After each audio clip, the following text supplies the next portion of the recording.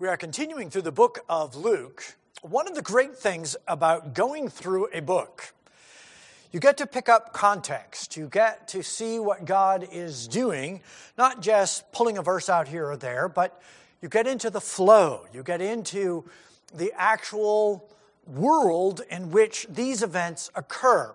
The passage we're looking at, the section that we are observing, is a fairly large section, and what it's talking about, this is the response to the ministry of Jesus at the end of his ministry. He's been now publicly ministering to the nation of Israel for almost 3.5 years. He is weeks away from the cross. He has departed from the Galilean ministry. He has departed from them, basically, woe unto you, Chorazin and Bethsaida, right? He has departed from them and is now making his way to Jerusalem. He's continuing to travel around. He's not settling into one place, nor does he pretty much through his whole ministry. Even the Galilean region is a fairly large region. And so he's now traveling to Jerusalem. He's going various places around Jerusalem. And he's come to this account here where there was a demon-possessed guy who couldn't speak. And he cast the demon out. And the person who was mute now speaks. The event occurs. The people are amazed because, he cast the demon out. He just spoke the word and the demon left. And the people are astounded at that. But at this point, this far into his ministry, the Pharisees, the scribes, the lawyers, the leaders are saying, well, he just does that by the prince of demons. What should be very clear to us is that the life and the ministry of Jesus, properly understood, draws an extremely bright line. And you need to stand on one side or the other of it. Jesus did not allow the people of his day, nor should we allow the people of our day to say, well, I don't know, Jesus was a nice guy. He was a nice guy. He's a good teacher. He said good things. And that's it. He was just like a rabbi. He was just one of many rabbis. He was just one more teacher of the law. No, he wasn't. The things that Jesus did and the things that Jesus said and his reaction to the religious leaders of the day, you're a bunch of snakes and vipers, and we'll get into that, by the way, not this week, but it's the next passage. He's going to really start going after them. He forces them to stand on one side or the other. You have two opinions, legitimately, to have about Jesus. And you have to pick one or the other. Either Jesus is who he says he is. He's either the very Son of God, God in the flesh, who came down here and who performed all of these miracles as God. Or, that's one option. Or he is the most successful religious fraud in the history of mankind. His ability to deceive people is without measure. Those are your two choices. Because he either did the works that he did through the power of God, or he did them through the power of the devil. Here's what's interesting. You look at this account, you look at what's going on here. No one denies the works. No one denies what Jesus does. You just look at the ministry. You just pick any of the four Gospels and look at what has happened. Now, the Jews, as a nation, understood through the book of Moses, and they loved Moses, by the way, that the world is a cursed place. They understood that. God has put a curse on the world. At the sin of Adam, God cursed the world. Sin and death have entered in here. The Messiah is going to come and have the power of God to reverse the curse. Jesus does everything necessary to convince anyone who wants to be convinced that he has the power to reverse the curse. His power over disease and illness is unmatched. It doesn't matter what it is, whether you have fevers, whether you have, and we kind of look at fevers, take a couple of aspirin, right? They didn't have aspirin. People got the fever and died right up 100 years ago. I mean, it's a death sentence. You got a fever. Oh, no. We don't know what we're going to do. We're just going to watch your fever go up and up and up and up. You go into hallucinations and you die. Jesus healed fevers. Jesus healed blindness. Jesus healed deafness. Jesus healed muteness. The lepers. Jesus actually touched the lepers. Whatever kind of disfigurement you had. Whether you had a bleeding problem, he could stop that. Whatever you had, whatever kind of illness, Jesus healed it. The curse of illness, Jesus took care of it. Hunger. Not only did God feed the children of Israel in the wilderness for 40 years, Jesus, he turned water into wine. He fed 5,000 with just a few fish and loaves. He fed another 7,000, again with just a few fish and loaves. This is a reversal of the curse. This is free food. Free food. Why? Because, it's just abundant. He reversed the curse of death. He stopped funeral processions. Wait, hold on. Put his hand, next thing you know, the dead person is getting up. He went out and into people's homes where their child had died and brought the child back. He calls Lazarus out of the tomb. Roll the stone away. Hold on, Lazarus, come forth. And of course, it's a good thing he said Lazarus. If he'd have just said come forth, everybody in the place would have shut up. No, just Lazarus. He controlled nature. He walks on water. He's able to still the storm and the waves. I mean, the storm is one thing. The wind can just stop. No, the waves. The place just goes dead still. He's able to transport himself and his disciples from the middle of the Sea of Galilee right to the shore instantly. And finally, though this is hardly an exhaustive list, he has the power over demons. The demonic world is clearly afflicting the nation of Israel at the time of the life of Jesus. They had exorcists. They had people who tried to cast out demons. You can read about them in Acts. They're not particularly successful at it, by the way. They have all kinds of procedures and rituals and things that they go through. Jesus, he just spoke, and the demons ran for their lives. There was no demon Jesus couldn't cast out. Every single demon Jesus ran across, he simply cast them out. In fact, the demons knew who Jesus was and often called him out. We know who you are, and he silenced them. And whenever he said the word, they fled. He spoke, they obeyed. Who in the world can make demons obey them? Jesus. And he did. And if you're Jewish and you're watching all of this, there's only two conclusions. And of course we see. You either conclude that he is Lord, or you conclude that, well, I don't know, I guess he's doing it by the devil, which of course is a crazy thing to conclude. As to his teaching, Jesus would get up and teach. And if you just stop for just a moment and think about, what did Jesus teach? Sermon on the Mount. He gets up there in the Sermon on the Mount. He does this, and we could go to a number of places, but okay, so he starts out with what? Blessed are those who are humble. Blessed are the humble. Blessed are those who are gentle. Blessed are those who are merciful. Blessed are the pure in heart. And by the way, with our lives, we should be sure and glorify God with whatever we do. And do it not just outwardly, but from your heart. It's not just a matter of whether you actually murder your neighbor. Do you hate your neighbor? Even that's wrong. It's not a matter of whether you commit adultery with your neighbor's spouse. It's do you want to? The heart is what is wrong. And if you go out, and you shouldn't have to be put under oath to tell the truth. Let alone, not only should you give false vows, we shouldn't have to put you under oath. Just speak the truth. Let your yes be yes and your no be no. Oh, and by the way, forgive people. Forgive one another. Reconcile with one another. Don't lie to people. Reconcile with people. And if someone wrongs you, don't demand an eye for an eye or a tooth for a tooth. Love your enemies. Do good to those that hate you.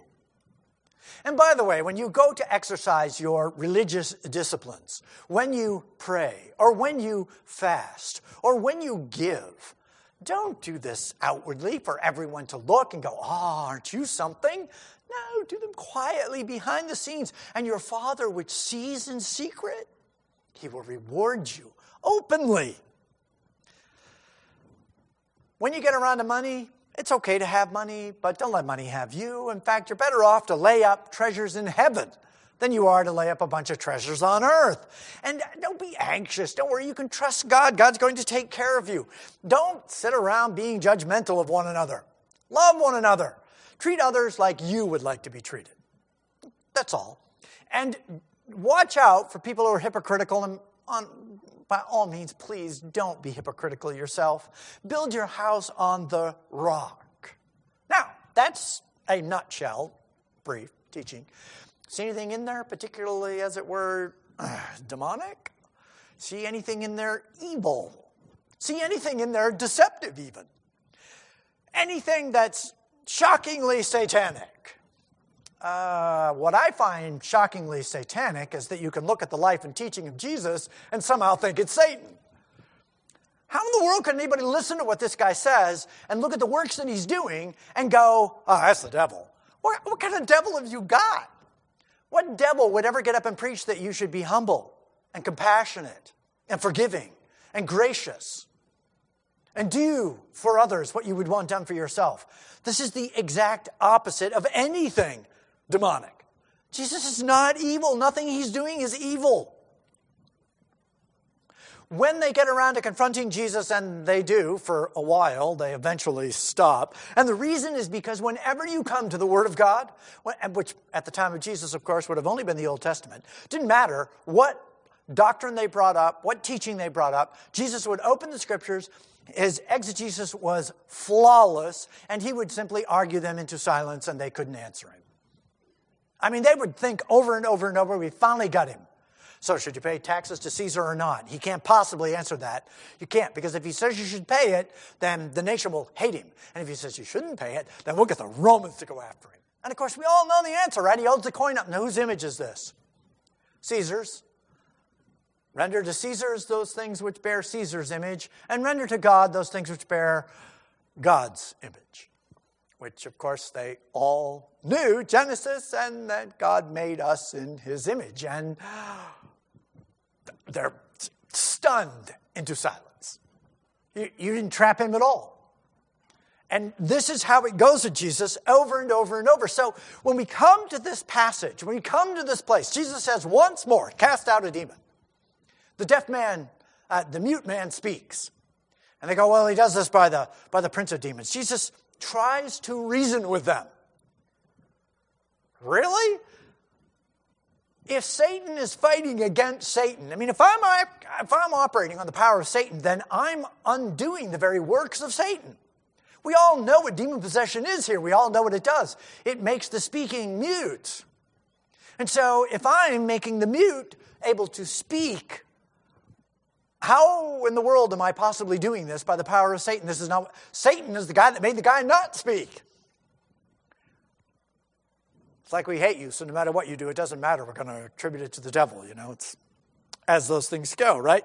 So Jesus is looking at them saying, don't you understand? Satan was a strong man. He is a strong man. But someone stronger has shown up. Your Messiah. He doesn't actually say that, but he shouldn't have to actually say that. They should say that. But what he's saying is the Messiah, I have shown up, and guess what? I have the power to bind Satan. I have the power to take what is his. And he can't stop me. I plunder his kingdom at will. That's what Jesus is saying. And instead of repenting, instead of falling on their face and worshiping Jesus as Lord, they attribute what he does to the devil. How is this going to go? If you could talk to these guys and say to them, all right, where do you think this is going? How do you think this is going to play out? You've got the most holy, righteous, loving, kind, gracious, powerful, miracle-working person in the history of the planet, and you have rejected him. Where exactly are you going to turn for salvation? And how do you think this is going to work out for your nation? How do you think this is going to work out for you guys? How do you think this is going to go? Do you think anything good is going to come from this? And that's what this passage is discussing. Jesus has just talked to them and said, if I by Satan cast out demons, then Satan is divided against himself. Satan is a strong man, I am a stronger man, and I have, in fact, overcome the kingdom of darkness. And as you will recall, in every instance we just went through, from illness to nature to, the list we just went through. All of those things were Jesus reversing the curse and showing that he is more powerful than the devil. So Jesus has this word to them of warning. And this is what he says. And this is why it's important, by the way, that I just went through all of that. Because you could come to this passage, and this is a passage which is easy to kind of, pull out of its context and just whatever it is you think about this passage. Jesus is giving this passage specifically to inform the nation what is going to happen to them if they don't repent. He says to them, look, when an unclean spirit goes out of a man, it passes through waterless places seeking rest. And not finding any, it says, I will return to my house from which I came. And when it comes, it finds it swept and put in order. Therefore it goes and takes along 7 other spirits more evil than itself. And they go in and they live there. And the last state of that man becomes worse than the first. This passage tells us more about demon possession than we get from pretty much any other passage in all of the Bible. There is a parallel, a similar passage to this back in Matthew chapter 12. If you want my view on demon possession and how that all goes and how I think this passage works into that, I would encourage you, go on the church website, go to the sermons, look, you'll see the book of Matthew. It's, it's a lot of sermons through Matthew. Matthew chapter 12, verses 43 to 50. Go, listen to that sermon. That will give you my complete view on what I think about demon possession. I will make a few observations because I think it's important. But if you want an in-depth discussion about it, go to the Matthew passage. So, demon possession. Here's one thing to note about demon possession. First of all, it's obvious. It's a very obvious condition. No one ever brings someone to Jesus or one of the disciples and says, my son is demon possessed, and have them go, well, no, actually, that's not demon possession. That's something else. Demon possession is one of these really, really obvious things. Even the unsaved are able to identify those who are demon possessed. Second, to cast out a demon from someone is a first-class miracle. I mean first class as in, I would no more try to cast a demon out of someone than give sight to the blind. The only people who are actually casting out demons and having it work are Jesus, the 12, and when he gives them the power, the 70. That's it. This is a first-class miracle. This is right in the same category as making the lame walk, the blind see, the deaf hear, the mute speak. To cast out demons is a first-class miracle. If I were, by the way, to run into someone who I thought was demon-possessed, and I'll explain to you in just a moment why I find that highly unlikely, but even if I did, my response to that would not be to rebuke the demon or something. Preach the gospel. That's the power of God unto salvation. I don't. Any more than if I met a blind person, I would somehow try to give them sight. That's not a gift. God can give sight to the blind if he's so inclined. And guess what? God can give salvation to demon-possessed people. So preach the gospel. That is the power of God that we have today. What about the question of all this demon possession? What's interesting, if you look at the Old Testament, hardly anybody's demon-possessed. I mean, there might be a few here and there, but there's really no big demon possession in the Old Testament.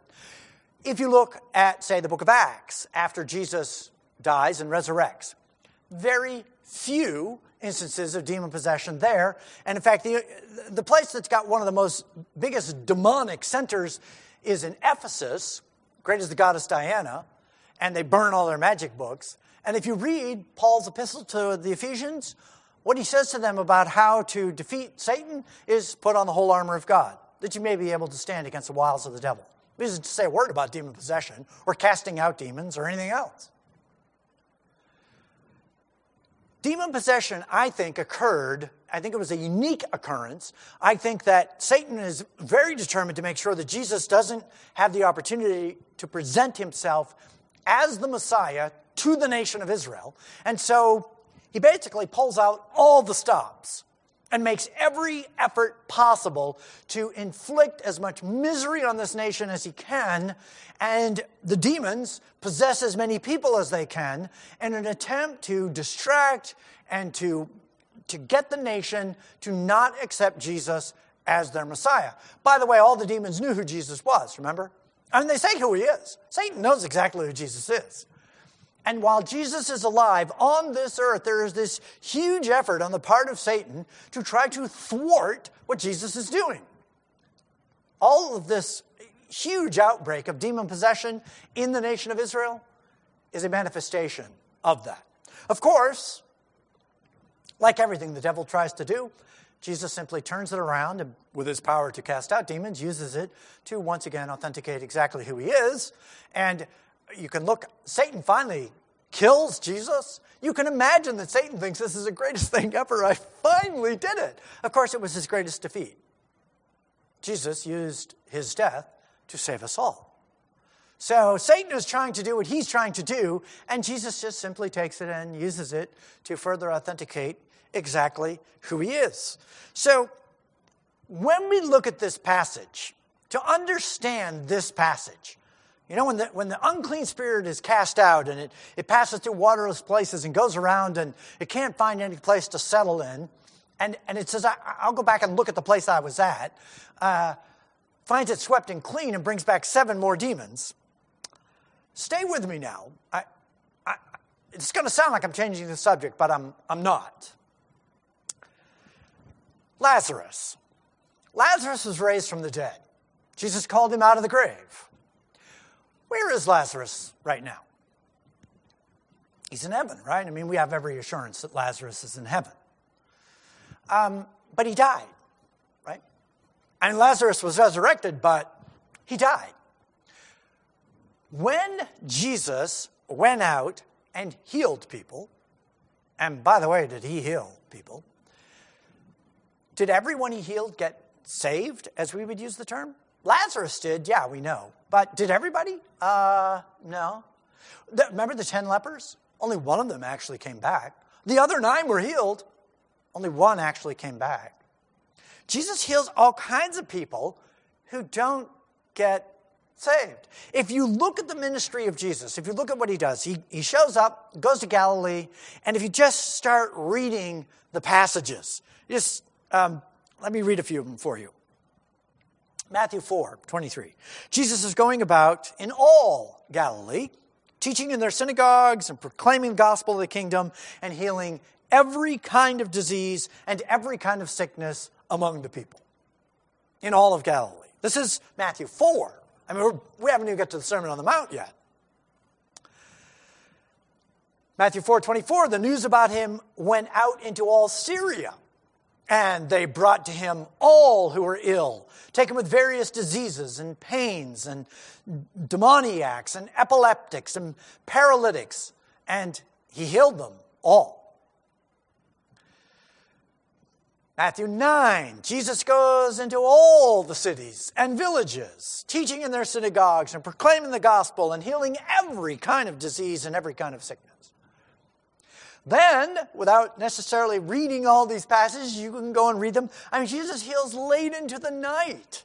He goes into some place, and as the sun is going down, the whole town turns out, and he heals them all. Then he appoints the 12, and they go out, and they do all kinds of healing. And then he appoints the 70, and they go out, and they do all kinds of healing. Jesus basically eradicates illness and paralysis and deformity and demon possession. I mean, he pretty much eradicates it in the whole Galilean region, which, by the way, is a large region. Probably had a couple of million people in it. He just healed them all. He went to every town, and if he didn't go, he sent the 12 out. And huge amounts of healing. All of these people healed. But what happens at the end of the ministry of Jesus? You're thinking, well, okay, everyone he healed got saved. You think so? I don't think so. I don't think so at all. Because if you look as Jesus leaves, what does he say? Woe unto you, Chorazin and Bethsaida! If the mighty works that have been done in you had been done in Sodom and Gomorrah, they would have repented. It will be more tolerable for Nineveh than for you folks. They repented at the preaching of Jonah, and a greater than Jonah is here. So even though all of these people, Matthew 19, one more time, great multitudes followed him, and he healed them all. I mean, everyone who was sick, he healed them. Everyone who came to him was sick, he healed them. So is there a great spiritual awakening? Is there a great repentance? Is there a great turning? Does this bring about national repentance? Not so much, right? Not so much. No. Jesus leaves the Galilean ministry with words of condemnation to them. Capernaum, you will not be lifted up to heaven. You will be cast down into hell. Why? You didn't repent. All these miracles, all this healing, all this stuff, all these things I did. You know what? There was no true repentance. You didn't actually turn your heart to God. So let me tell you what's going to happen to you. Let me tell you. I have cast demons out of all of you, those of you who have them. I have healed the sick and raised the dead, and all this list of things Jesus has done. And guess what? I have delivered you from the curse. I have delivered you from the power of Satan. When the unclean spirit goes out of a man, guess what? I drove the unclean spirits out of you. But let me tell you something. If you don't repent, if you don't actually turn to God, they're going to come back. And yeah, the place is going to look good. The place it's going to be swept and clean. Why? Because when Jesus casts a demon out, he casts them out. And they do go out. But if you don't repent, you just wait and see what's coming. Because what's going to happen is the demon is going to come back. He's going to look at the place and go, hey, the Spirit of God isn't dwelling here. And so he goes and gets 7 more demons more wicked than himself. And the next thing you know, he only had 1. Now he got 8. And the other 7 are even worse than the first. And so the state of that person becomes worse than the first. Why? Because you didn't repent. You didn't turn to God. Yeah, I took care of you. I took the nation and I swept it and cleaned it. I mean, he drove the money changers out of the temple. The whole list of things that Jesus and his disciples did took the nation to a place to be clean. So he's warning them. This passage is a warning. If you don't repent, just wait. Now, we come to the next verse, 27. And you look at this and you think, this is a really interesting passage. What in the world is Luke thinking, including this passage at this moment in this place? It says this. While Jesus was saying these things, he's having this exact conversation. One of the women in the crowd raised her voice and said to him, "Blessed is the womb that bore you and the breasts at which you nursed." Now, in the Middle East, this is about as high a compliment as you could possibly pay to a woman. This is basically saying, boy, oh boy, must your mother be proud of you. I am here to tell you, I wish my boy acted like you did. What a great thing. Well, every mother in Israel would wish that they had a son like you. This is what the mothers of Israel wished for. Oh, that I might have a son that could really influence the nation. Okay, that's interesting. Why does Luke have this in here? What point is Luke trying to make? There are 2 things that we might want to observe about this woman. One, it says that this is a woman in the crowd. Now, initially you might think, oh, come on, let's not make too much of that. Before you say that, you want to actually look in the Gospels and start looking at how the crowd is described. Because the crowd, the ochlos, the throng of people, sometimes referred to as a mob. A crowd can become a mob. Same word. This group of people, they are not the disciples. Let me show you some passages that make that very clear. Matthew 5:1. When Jesus saw the crowds, he went up into the mountain. This is the Sermon on the Mount. He sat down, and his disciples came to him. You start with the crowd, then you have the disciples. Matthew 13:34. All these things Jesus spoke to the crowds in parables, and he didn't speak to them without a parable, the crowds. This was to fulfill what was spoken through the prophet. I will open my mouth in parables. I will utter things hidden since the foundation of the world. Then he left the crowds, went into the house, and his disciples came to him and said, explain to us the parable of the tares. And of course he does. You have the crowds, to whom he speaks to parables, and he doesn't explain it to them, that it might be fulfilled what the prophet said. Seeing they will not see, and hearing they will not hear. That's the crowds. But the disciples, he explains it to. Luke 9, just a few chapters back. The day was ending, and the 12 came to him and said, send the crowd away, that they may go into the surrounding villages and countryside and find lodging and get something to eat. We're in a desolate place. There's us, we're the disciples. There's them, they're the crowd. So the crowd is a distinctly different group of people than the disciples.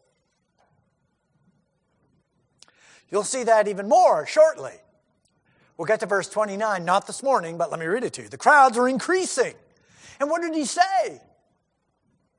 This generation is a wicked generation. Who's he said that to? The crowds. He doesn't say that to his disciples. He says it to the crowd. So, this woman calls out is not a disciple. It doesn't say, and one of the disciples said, this is a woman who is a member of the crowd. And what does she call out? She says, wow, is your mother a lucky woman? Okay. That's an interesting observation. Exactly what does that have to do with anything? And this brings us to the second thing we need to see to understand why Luke includes this and what's going on here. Did Jesus become the Son of God, leave heaven, be born in a manger, live this life that he's lived for the last 3 and almost half years, because he's just a few weeks away from the cross? I mean, did he come down here and become a man and cure illness and defeat the devil and do all of the great things that he did so that his mom would be proud of him? Is that what Jesus did? Is that why he's here? He's here to make his mom proud. Now, I'm not denying that Jesus wouldn't want to make his mom proud, and I'm sure he did. And Mary certainly holds a unique place as the birth mother of the Son of God, but not like you'd think. What's happened here is that this woman is seemingly, we would assume, it would be natural and normal in Israel for virtually every woman to get married and have children. So there's every reason to think this is a woman who was married with kids. I mean, that was standard. So she's a mom. And what is she doing? Well, she's doing this is what this means to me interpretation of Scripture. She's doing this is what Jesus' life means to me. I mean, boy, I'm a mom, and I'm here to tell you, I wished I had a son like you. Is that going to get you to heaven? Is that the right relation? Is that the right response to have to the life and ministry of Jesus? Is that what Jesus is looking for? Let's get everybody out here to love their mom more. I mean, is that what Jesus came for? Because that's what she's saying.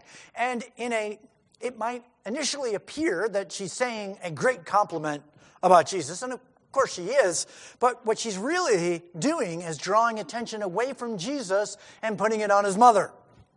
Let's talk about your mother for a moment. Boy, she must be happy to have you. Okay, is Jesus' mom really the issue here? Did Jesus come to earth to promote his mom? And the answer, of course, to that is no, he didn't, which is why he looks at the woman and answers. Now, I mean, if you said to me, boy, your mom must really be proud of you. You know, my answer is probably going to be some version of, you're very kind to say that, and yeah, you know, my mom's a great lady, and you know what I mean? Something like that, right? Is that what Jesus says? Nope. What he looks at her and says is, on the contrary. That is, you're trying to bring attention to my mother. We need to get to the contrary of that. We need to get to the opposite of that. We need to turn away from your trying to direct focus on my mother, and we need to get it on where it belongs. The issue here is not my mom. The issue here is not my relationship with my mother. The issue here is not how great a lady she was. The issue is this. Blessed is not my mom.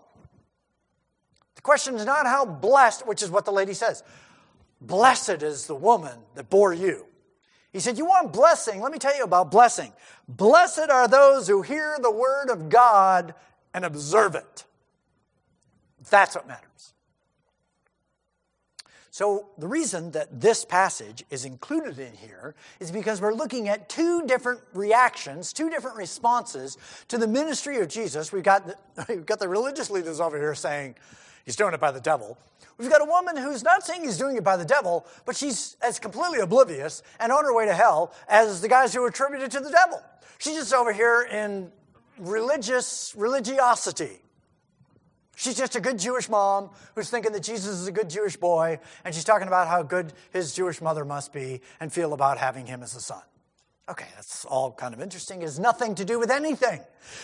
If you want to get the true blessing that matters, you need to hear the word of God and observe it, which of course is exactly what Jesus has been doing nothing for the last 3.5 years, trying to get these people, will you please unplug your ears and listen? And of course, hearing they don't hear and seeing they don't see. Which is why he's going to go on, as I just read in verse 29, which we'll get to next week. It's like, basically, what is wrong with you people? Why aren't you paying attention here? But they're not. They're not. And the focus of the ministry of Jesus is on the Word of God and on being obedient to it. Why? Because that is what matters. Not that Jesus was a great guy and his mom was really proud of him. Interesting observations, though those may be. What matters is, are you paying attention to the Word of God and are you obedient to it? That's what matters. You're not going to get anywhere with God, and you're not going to spend eternity in heaven with God, and you're not going to be part of the kingdom of God if you just keep focusing on the wrong thing. And focusing on Jesus' relationship with his mother is the wrong thing. Don't look at how blessed my mother is. You need the blessing. And here's how you get it. You don't have to be my mother to get this blessing. Blessed are those who hear the word of God and observe it. This is a blessing that everyone can get. This woman can get, the people who are accusing him of doing it by Satan can get it. Every single person today, you can still get the blessing of God. Hear the word of God and observe it. And the blessing of God can be on you too. Salvation is available to everyone. This is the message that Jesus is putting forward. And don't get distracted. They tried to distract by the devil. This woman is complimentary, but it's just as distracting. It's still turning the focus over to the wrong thing. So what we're seeing here are two reactions to the life of Jesus. Both of them are incorrect. Both of them are not going to get you to heaven. We need to observe the Word of God, hear the Word of God, and do it. That's what matters. Let's pray. Lord, we are so thankful for the Gospels, thankful for the teaching that it gives. May we not get distracted. May we not get looking at things which are not essential. Start looking at just someplace besides the main thing. Let us have the wisdom to know how to make the main thing the main thing. May we know your word, understand it, and live it. May the words of Jesus sink into our hearts and minds as well. May we be people who long to know your word, to understand your word, to love your word, and to obey your word. Thank you, Lord. Thank you that you give it to us. Thank you that you give us your Spirit. Thank you that we have an enormously great opportunity to be your servants. Thank you for each of the servants in this assembly. Thank you, Lord, that we love you and serve you, and may we share the truth to a lost and dying world that desperately needs it. Send us, your people, we pray in Jesus' name. Amen.